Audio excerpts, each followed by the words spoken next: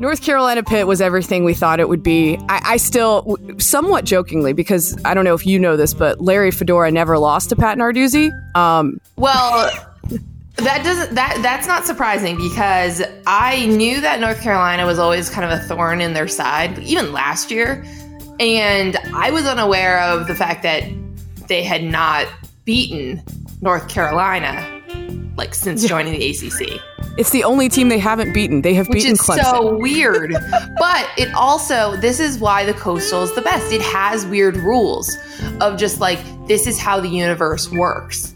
And the universe works that North Carolina always beats Pitt. Welcome to an ACC podcast. I'm Lauren Brownlow. This week, shout out again to my producer who he basically reached out to me after the North Carolina Pitt game, and he was like, "You know who you need to get on?"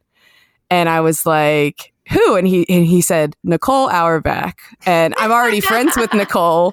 What was I tweeting about that game that inspired that? Was it our tweeting about Pitt's fourth down decision making? It was that, but also Nada, my friend Nada knows, and I do too, that you are a Coastal Division aficionado, just like me. And so he was like, "This is the most perfectly Coastal game ever." So this feels like this feels like the time to have Nicole on. And I was like, "You are so right about this." And Nicole, by the way, works for The Athletic. She is a national college football writer, but she also co-hosts. You co-host on the ACC channel on Sirius as well, right? Yes. And you also do the podcast with Grace about Clemson for The Athletic as well. Yes, with Grace Rayner. Yeah, and I'm still I'm still wrapping my head around the fact that she was not as into the Coastal as I thought she was. I thought she had, by osmosis, picked up a lot of that because we do spend a lot of time together every week. And I'm glad that you explained it to her because I really thought she already knew all that. Yeah, I mean, to be fair, Grace has not had to think about the variety of scenarios in the Coastal Division over the years like I have. She didn't know what happened in the event of a 7-way tie where all of the tiebreakers could not be exhausted by other means. And this is still my dream that this will happen. It cannot happen this year, sadly, but it's still my dream. Every year, it's our dream. The dream lasted pretty long into this season. Yes. It was basically until a week ago, which is pretty awesome. Yeah, I do still think probably the tiebreakers would have worked themselves out somehow, but my dream is that we eventually get to the place where they have to draw names out of a hat or whatever it is. Because that would just be amazing. And I will do everything in my power to be there for that in person. I'm sure they won't let me, but I will still try. Is that actually the last thing? That's the last thing. That's the last thing. Okay, but I said, we need that to happen. There are several ways of not doing that though. So I feel probably won't, but it's the dream. And yeah, North Carolina Pitt was everything we thought it would be. I still, somewhat jokingly, because I don't know if you know this, but Larry Fedora never lost to Pat Narduzzi. Well, that's not surprising because I knew that North Carolina was always kind of a thorn in their side, even last year. And I was unaware of the fact that they had not beaten North Carolina since joining the ACC. It's the only team they haven't beaten. They have beaten Clemson. Which is so weird.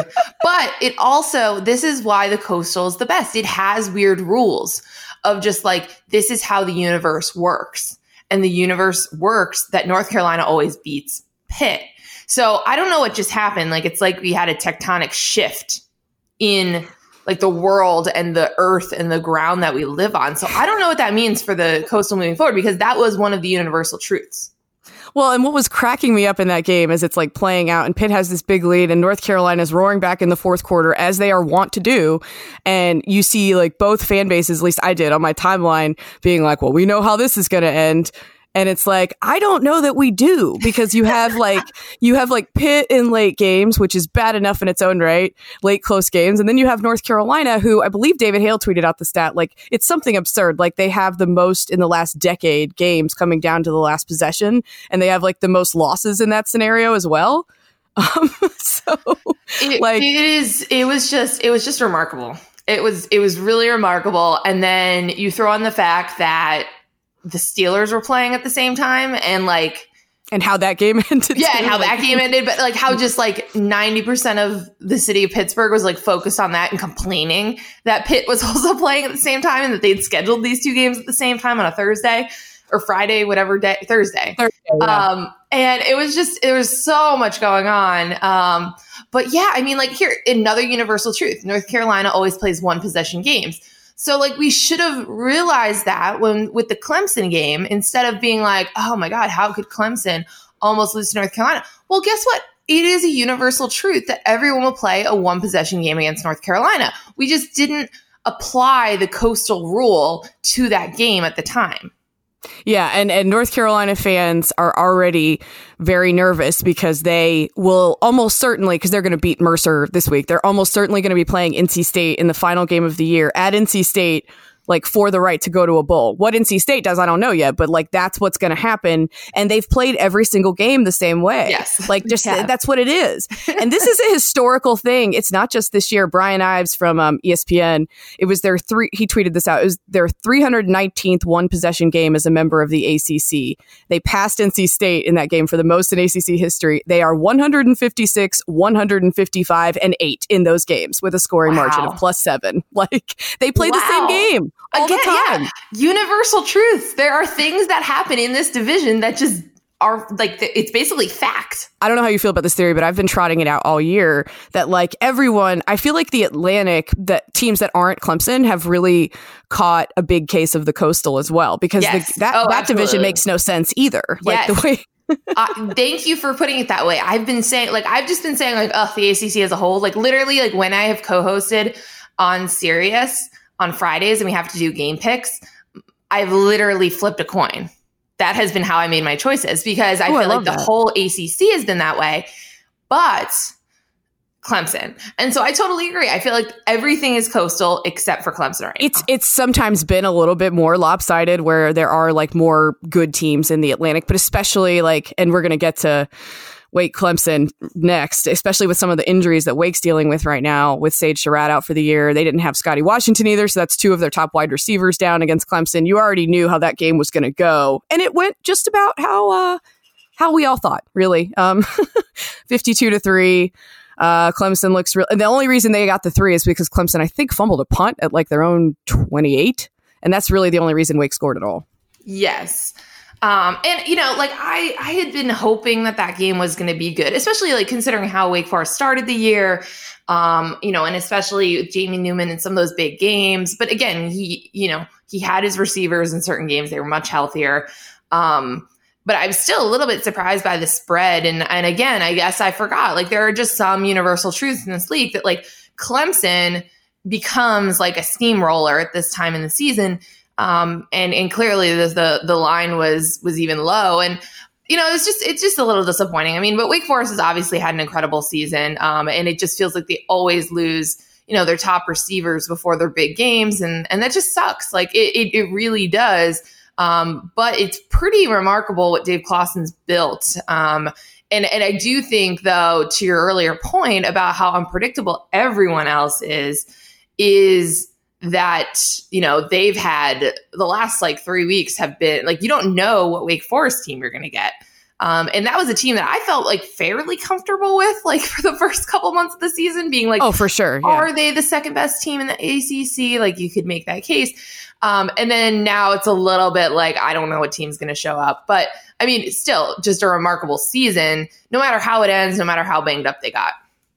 Yeah, no, I'm with you. It just sucks because Sage Surratt was really fun to watch. And, Dave Clawson even said it. He would have loved to have seen how his team stacked up, like, healthy against them. He still knows they're going to lose. Like, he's not dumb. But he just wanted to see where his team was at and maybe where that offense was at. But you could see Brent Venables, like, had them ready for that tricky kind of RPO offense that Wake runs, where they really wait till the last second to sort of give away what they're doing. But they were more than ready for it. But still, you would have liked to have seen it with Wake at full strength, but that's the way it is. It feels like that's a theme for a lot of ACC teams coming down the stretch here too. And gosh, really across the country, kind of stinks. But yes, yeah, and then you have a couple that are kind of turning the corner. You have Louisville becoming bowl eligible, which is way beyond what I was expecting for year one of Scott Satterfield, just considering what he inherited. Florida State, obviously they didn't play high quality opponent this week, but for them to be bowl eligible, the interim head coach with search going on, and just so many things happening there, that's really remarkable. So it's definitely been a strange season. Virginia Tech coming on suddenly looking really good, and like the Virginia Tech Duke result, I think is going to be the weirdest yes. one of the entire season in this league. I still do not understand how both sides were able to do that in that game. Yeah, there was a lot of weird in that game, and it was before Virginia Tech made the switch to Hendon Hooker, and I think that explains some of it. But like certainly not all give of up that many points to a team that were like can't score against Syracuse, like no. It's just so strange. But yeah, no, I really like Hendon Hooker. I really like that kid. I think he's been great for them. He's really fun to watch. But I just, that result, there's always something every year where you look back and you're like, this didn't make any sense. And at the time it did. And it felt like, just rock bottom for the Hokies and this and that. And then it's just going to be an aberration. Yeah. And before we move on to another game, though, I did want to touch on Clemson. You mentioned they're into their war machine mode right now. Yes. This is just sort of what they do. They stop messing around. There's probably, though, right? I'm assuming there's like nothing they can do at this point, assuming somebody doesn't lose, to move up much past 3 in the playoffs, right? Yeah. I've been wondering about that too. I mean, I feel like it probably is their ceiling, and I think it's probably fine. Yeah. I think people are finally talking about Clemson in the correct way, which is, okay, this is clearly one of the 4 best teams in the country. Like, clearly this is a great team. This is a very balanced team. This is a complete team. I think you could only really say that about Ohio State as well, because LSU has just been gashed defensively last 2 weeks. Yeah, and now I was looking this up earlier. They're actually they're all the way down to 47th in the country in total defense because of how. I mean, they've given up over 500 yards in the last 2 games, and so anyway, so you could say they have the best offense, the best resume, but I think clearly Ohio State and Clemson are the most complete teams in the country. And I think that's what the committee will see, because you put humans on the selection committee and you let them have that human element because you want ex-football guys, players, coaches. You want them to say, I saw this on tape. I saw this is a good defense. This is a good front. This is aggressive, because they're trying to predict. We've had a lot of blowouts in the playoff semifinals, but they want to give us good games. Like, they want the best teams so that they are good games. And fundamentally, you want teams that can play defense for that reason. And I think, we've seen the way they talk about Oklahoma and the Big 12. And I wonder if they're going to start talking that way about LSU a little bit. I do think there's definitely possibly a chance the last couple weeks of the season for Ohio State to slide up to 1, even without LSU losing. But I just think Clemson is probably capped at 3 because of the schedule, and they don't have what Ohio State has. Penn State, Michigan, Big Ten title game. Those are all going to be probably top 20 wins or win opportunities. And Clemson doesn't have any of those. And, we're at this point where we're like, what happens to the Orange Bowl if there's not another ACC team ranked at all in the top 25? So they just don't have those opportunities. And I understand, you're just kind of, it depends where you play and all of that for the semifinal. But I think it's ultimately fine. You just want to be in this thing, and we know how good Clemson is. We know how much better they get through the season, and how they're always kind of peaking when they get to the playoff. And it really hasn't mattered in the last few years, the quality of their opponents down the stretch, because they're just able to do that and get there.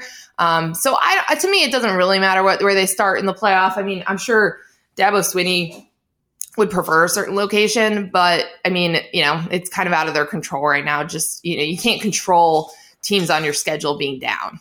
Yeah. And I think their best case scenario, and this will get us to the next game, honestly, is that Virginia Tech wins out and then gets to the Coastal, wins the Coastal, gets to the ACC title game, gets there with 3 losses, and then they can get a win over them. And at that point, Virginia Tech probably has slid into the top 25, and that'll give them another one of those. Yeah. Yes. And then hopefully Texas A&M can keep hanging out around the 25-ish range.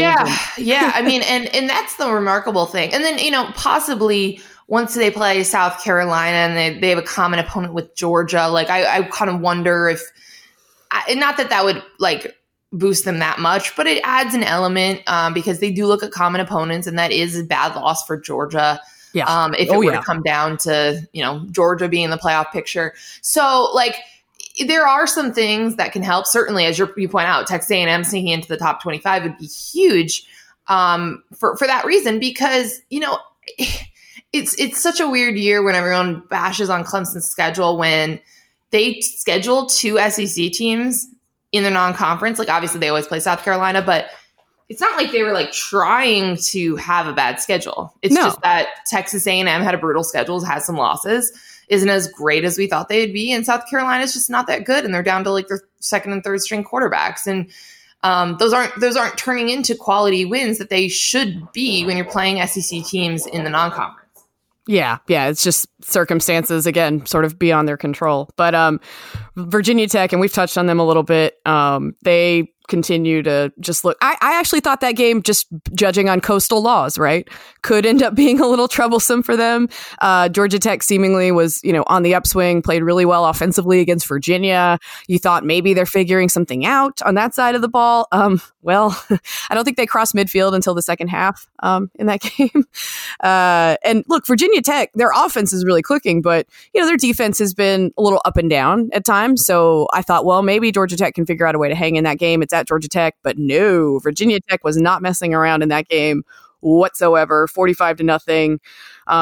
And Hendon Hooker, I think he had 3 or 4 touchdowns on the ground and through the air. Like, they just continue to look really, really good. And speaking of like in-state games that are already giving people anxiety, my Virginia friends are just like, seriously. I've been thinking about them all season, because even when Virginia Tech looked terrible in the beginning of the year, you could just feel that they were like, but they're going to be good by the time they play us. Like, it's going to happen.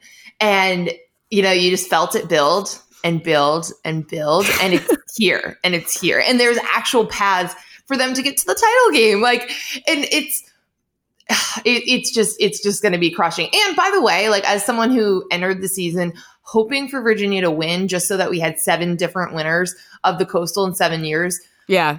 And all 7 teams getting represented, because I don't think that would ever be matched by any other division ever.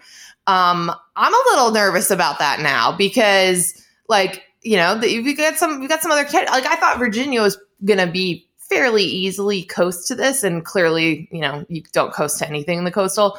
In spite of the name.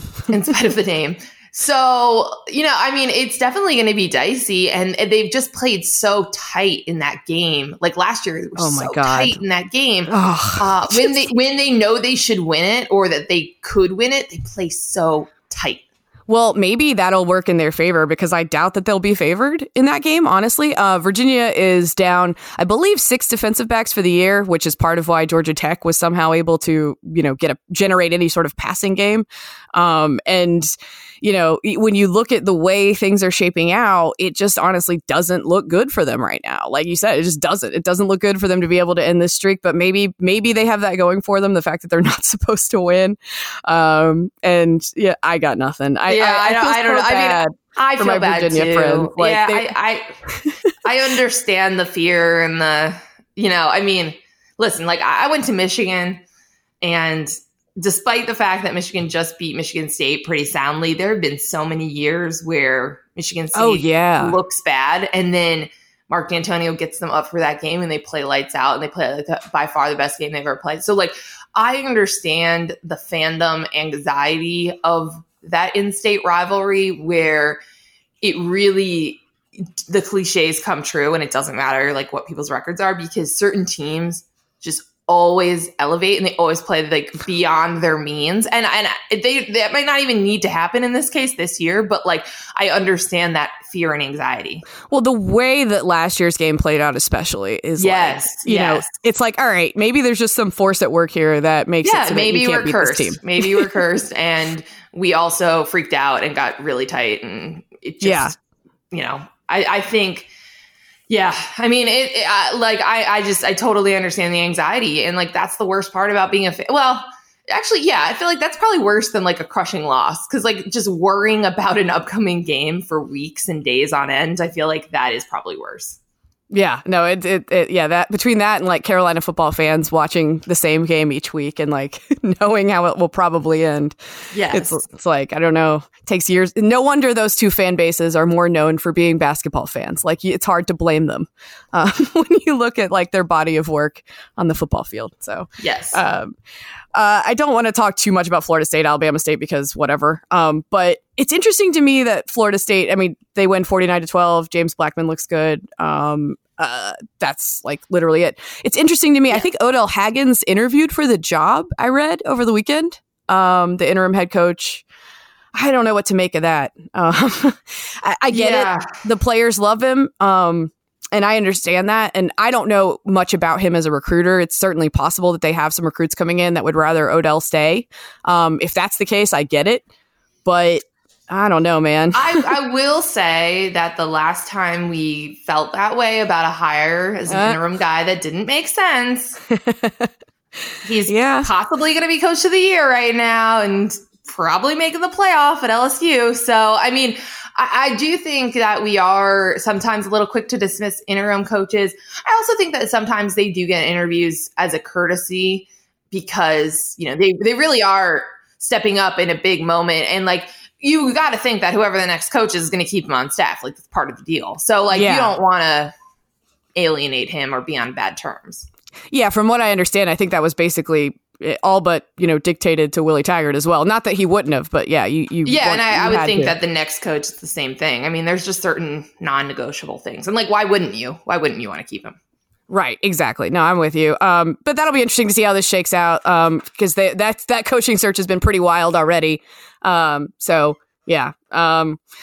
really the only thing worth mentioning from off of that game. Oh boy, Syracuse Duke. Okay. Oh, okay. No. This one went a different direction than I thought it was going to. Me too. Say, because I really thought that there had been no signs that Syracuse was going to win an ACC game this year. Like zero signs. I mean, like every single time that Tommy DeVito got hit, basically. And just Duke has fallen off. Totally fallen off. But that was going to be their only opportunity for an ACC win, and they got it. Yeah, it's and I had this as a potential like 0-0 type of game because just because of how bad Syracuse's offense has been and like Duke's defense is actually pretty good. Like they're pretty good defense. They just can't move the ball offensively. So what I thought was this could maybe be this really big offensive struggle and we're going to, you know, potentially match like the 0-0 tie, Wake Virginia Tech game.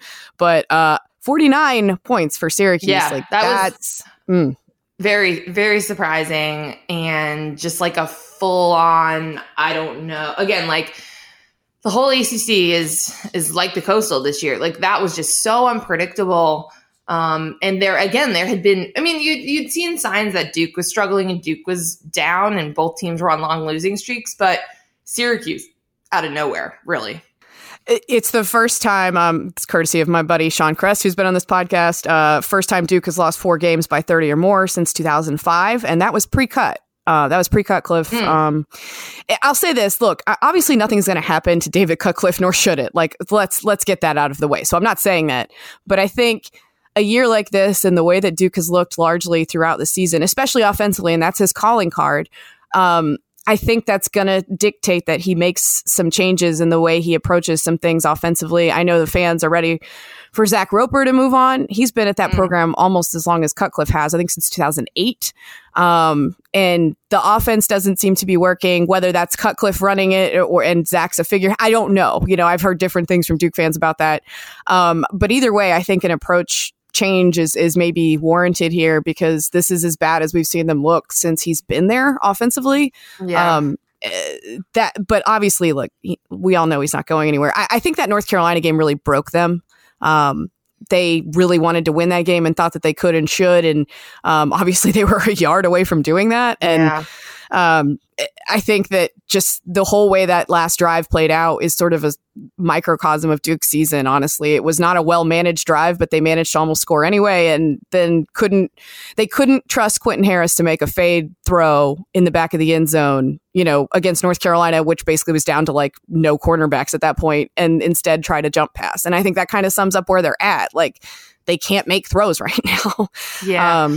Well, and it was going to be a tough season. Like, I had done their state of the program for the Athletic in the off season, and, they lost so much, and they lost a lot of their guys that they lost to the NFL. They lost them a little earlier than they were expecting to lose them. And it just clearly was going to be a tough season where they were going to be young in spots. There was basically going to be, in terms of like name recognition, like none. Like, Quentin Harris was going to be the only name you knew, and you knew it because he was going to be the quarterback. And it was just going to be a struggle, at skill positions, key positions defensively. And we're certainly seeing that, but you're right. I mean, it's not getting better as the season goes on, even when there have been rough stretches. And it's just, it's just tough. But, could we chalk this up as like the post Daniel Jones, like, letdown? Like, did he cast such a wide shadow over this program that they need to step out of it? I think that's part of it for sure. Well, I do think he probably like masked some things and was able to do something. Like, there were definitely different things they were able to do offensively when you have someone like him. Yeah, and it's interesting because I think some of us, and including me, who covered Duke when he was there, and we all thought like, okay, we like Daniel, but it's like there were some issues that we were kind of like, is he as good as everybody says? And I know he doesn't have as much around him and blah, blah, blah, but like, you kind of look this year and you're like, oh, maybe he was, maybe, maybe he really was. Maybe he masked a lot of things. Yeah. Yeah. And I mean, so like that was something that, in the whole pre-draft lead up, because I had done a profile on him, and, Inside Baseball, you'll enjoy this. So, you have a travel budget each year, and you're trying to figure out where to spend it. We decided that it wasn't worth going to Mobile, where Daniel was training, to do the feature. So I just did all over the phone, talked to his family, his coaches, Duke people, high school, et cetera, and reported out the feature. And then it ran right before the combine. And then all of a sudden, in those next few weeks, he just became the most polarizing player in the draft. And we were like, man, we didn't even think it was worth like spending $1,000 to go do the story in person. But basically, like, in part because I did that, in part because draft season is just a lot of talking, like, I found myself defending him a lot, not necessarily to go as high as he did in the draft, but as a first round draft pick, in part because of what he didn't have around him. And it had just been a few years since Duke had players that could play at the next level at those positions. And, it was similar. Like, I had done a big feature on Josh Allen when he was struggling in Wyoming, and everyone was ripping him. And they're not the same player because he was throwing so many interceptions. But the year that he was really down and everyone was pointing at his numbers and saying, like, that he should not be drafted that high, he lost top running back, center, top receiver. Like, he lost a lot of key pieces too. And it's interesting because people just see the name of the school and they're like, oh, blah, blah, blah. But you really do need to look at the roster construction at the time, because looking back, we think about like what Lamar Jackson did at Louisville in a totally different way than at the time. Like, he masked so many problems, especially on that offensive line. And I remember us all being like, oh, imagine if he had a good offensive line. But look at what he did with a terrible one. I mean, it was just remarkable. And obviously you saw how the program fell apart after he wasn't there. And it's just interesting because I don't think that we as a whole, like we as the media and public and the outside world, think about the context of like the personnel in some of these situations when we have these draft arguments, which are fundamentally dumb and circular and annoying, but like we probably should add a little bit more context because we only seem to realize these things about like kind of how dire the situation was around them like after the fact instead of realizing it in the moment that like, okay, well, you know, there are not other NFL caliber players around him or the O-line, this and that. And, you know, some of that stuff, like we should know in the moment. Yeah, no, you're right. And, you know, everyone's so, and especially in the NFL, everyone's so obsessed with QB wins that, you know, it tends to cloud every other bit of judgment and nuance that we could add to a discussion. And I think that's definitely happened around Daniel. Yeah, I mean, I tweeted this over the weekend. I cover for WRALSportsFan.com. I do cover all the local teams around here, obviously. So Carolina, Duke, and State primarily, but like I have to send news alerts when their games are over for football. And I am so tired of like trying to find a good synonym for like a beatdown, basically. Yeah. Like shellacked or, you know, dominate. You know, Duke dominated by Syracuse, or I think I used shellacked by Syracuse because I like the alliteration. But I'm sending like the same news alert for Duke and State right now. And then for Carolina, essentially too, like I have to figure out a new way to say they won or lost really a squeaker. Close. Yeah, it was a really close game and a heartbreaking finish. So I'm essentially like sending out the same news alert for all of the teams right now. Duke on a 4-game skid. And then we get to the last game of the night, for some reason was the ACC Network primetime game. Although it was compelling, somewhat surprisingly for me. Louisville at NC State. NC State loses its 4th straight. This was their closest loss in a while, though. So there's that, I guess. And yeah, Scott Satterfield, you mentioned earlier, gets bowl eligible. That was really, really cool to see. This was my first time like watching. I've watched Louisville plenty, but like a full game, just sitting down and watching them play. And I'm just so impressed with the way he coaches that team too. They go for a fake field goal late in that game when they could have easily just kicked one and you know taken the safe play, but he didn't want to do that, and I respect that a lot, especially considering you know you see coaches go way too conservative all the time, but he didn't want to do that, and he sort of put the nail in the coffin, proverbially, obviously, like with that fake field goal. And it was a cool play design, a really cool play to watch. And I love the way he coaches this team. Like he coaches this team like he believes in them and like he trusts them. And that's obviously a huge departure from Bobby Petrino, who is like a human trash can. I think you can totally tell that because I mean, one of the most obvious things that made it clear that they were going to have to fire Bobby Petrino was how obvious it was that the players quit on him.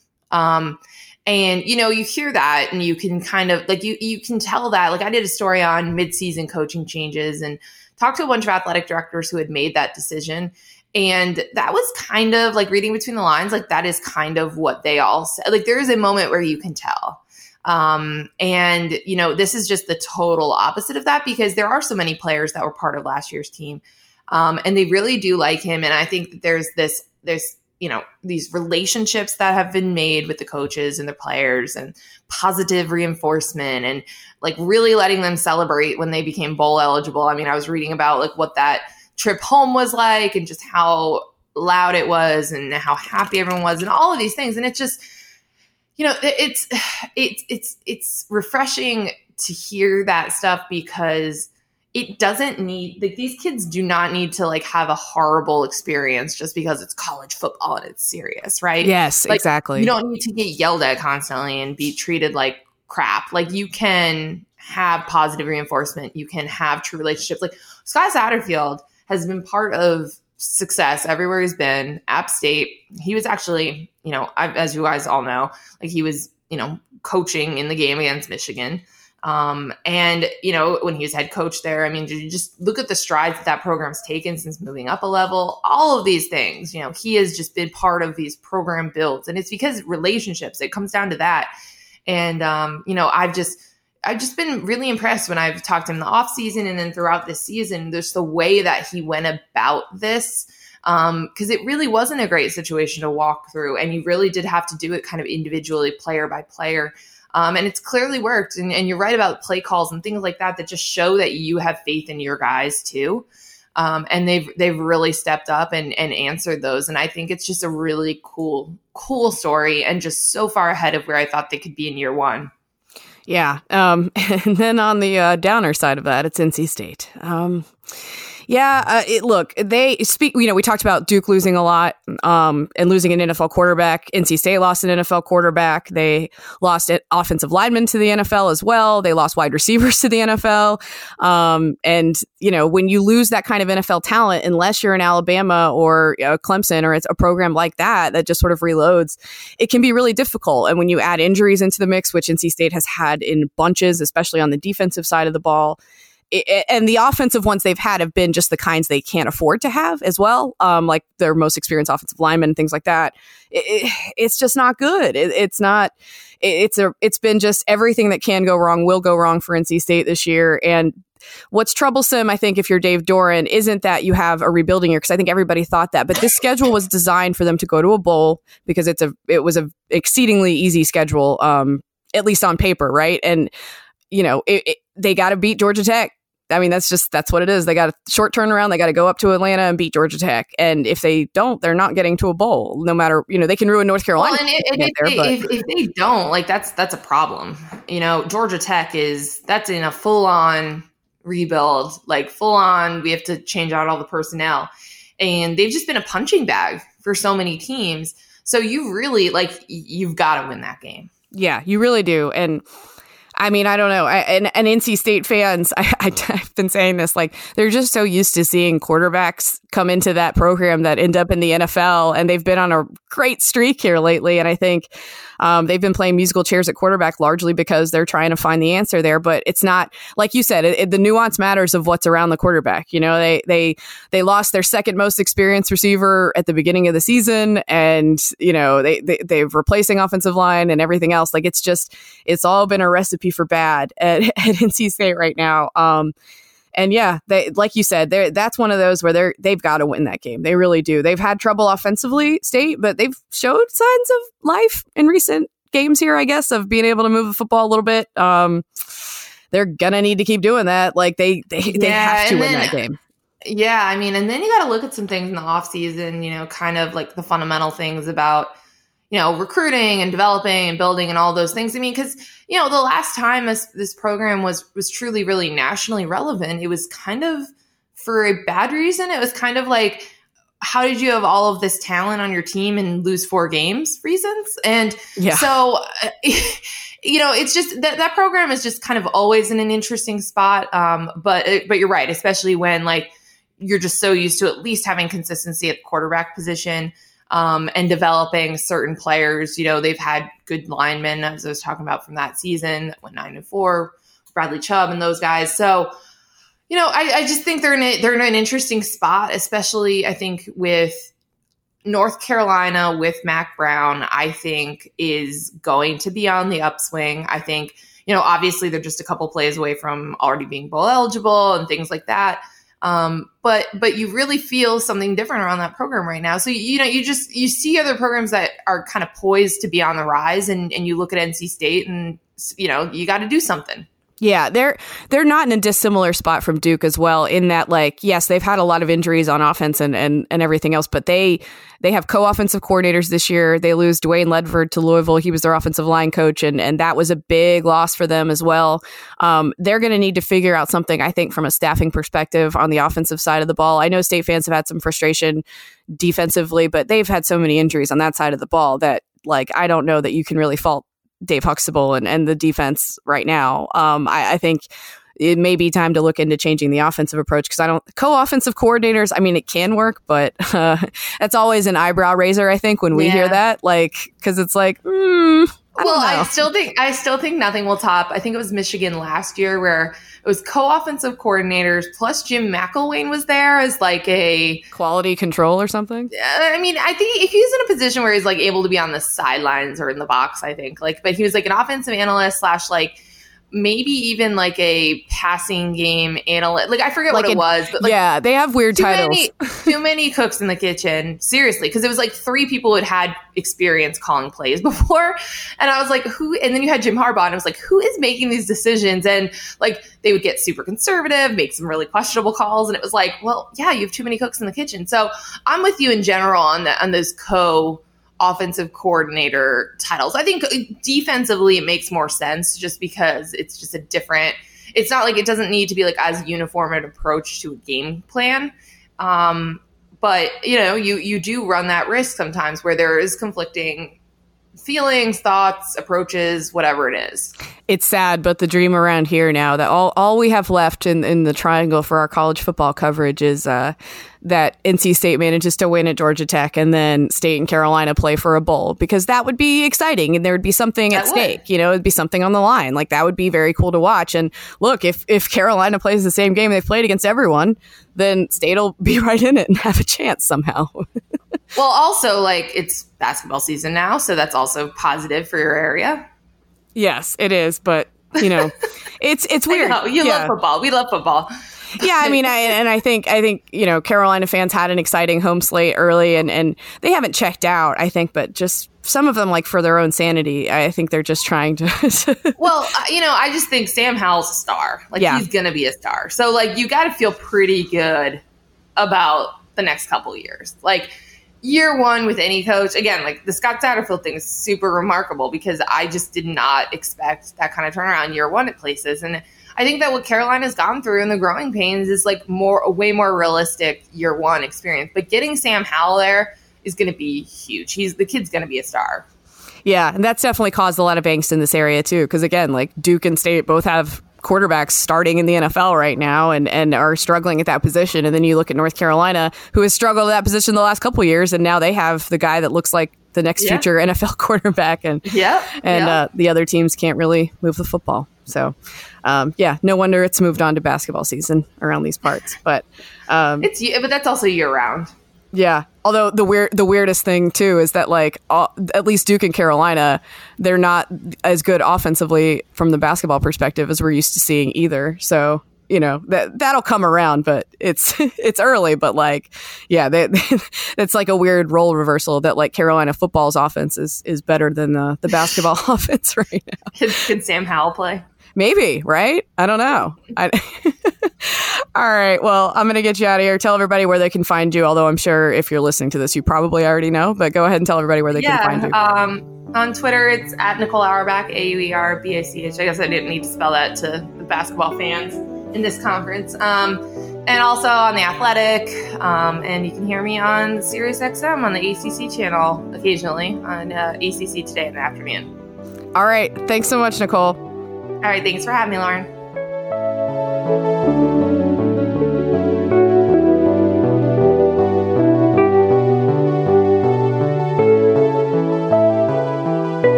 Mommy, say bye, podcast. Bye, podcast.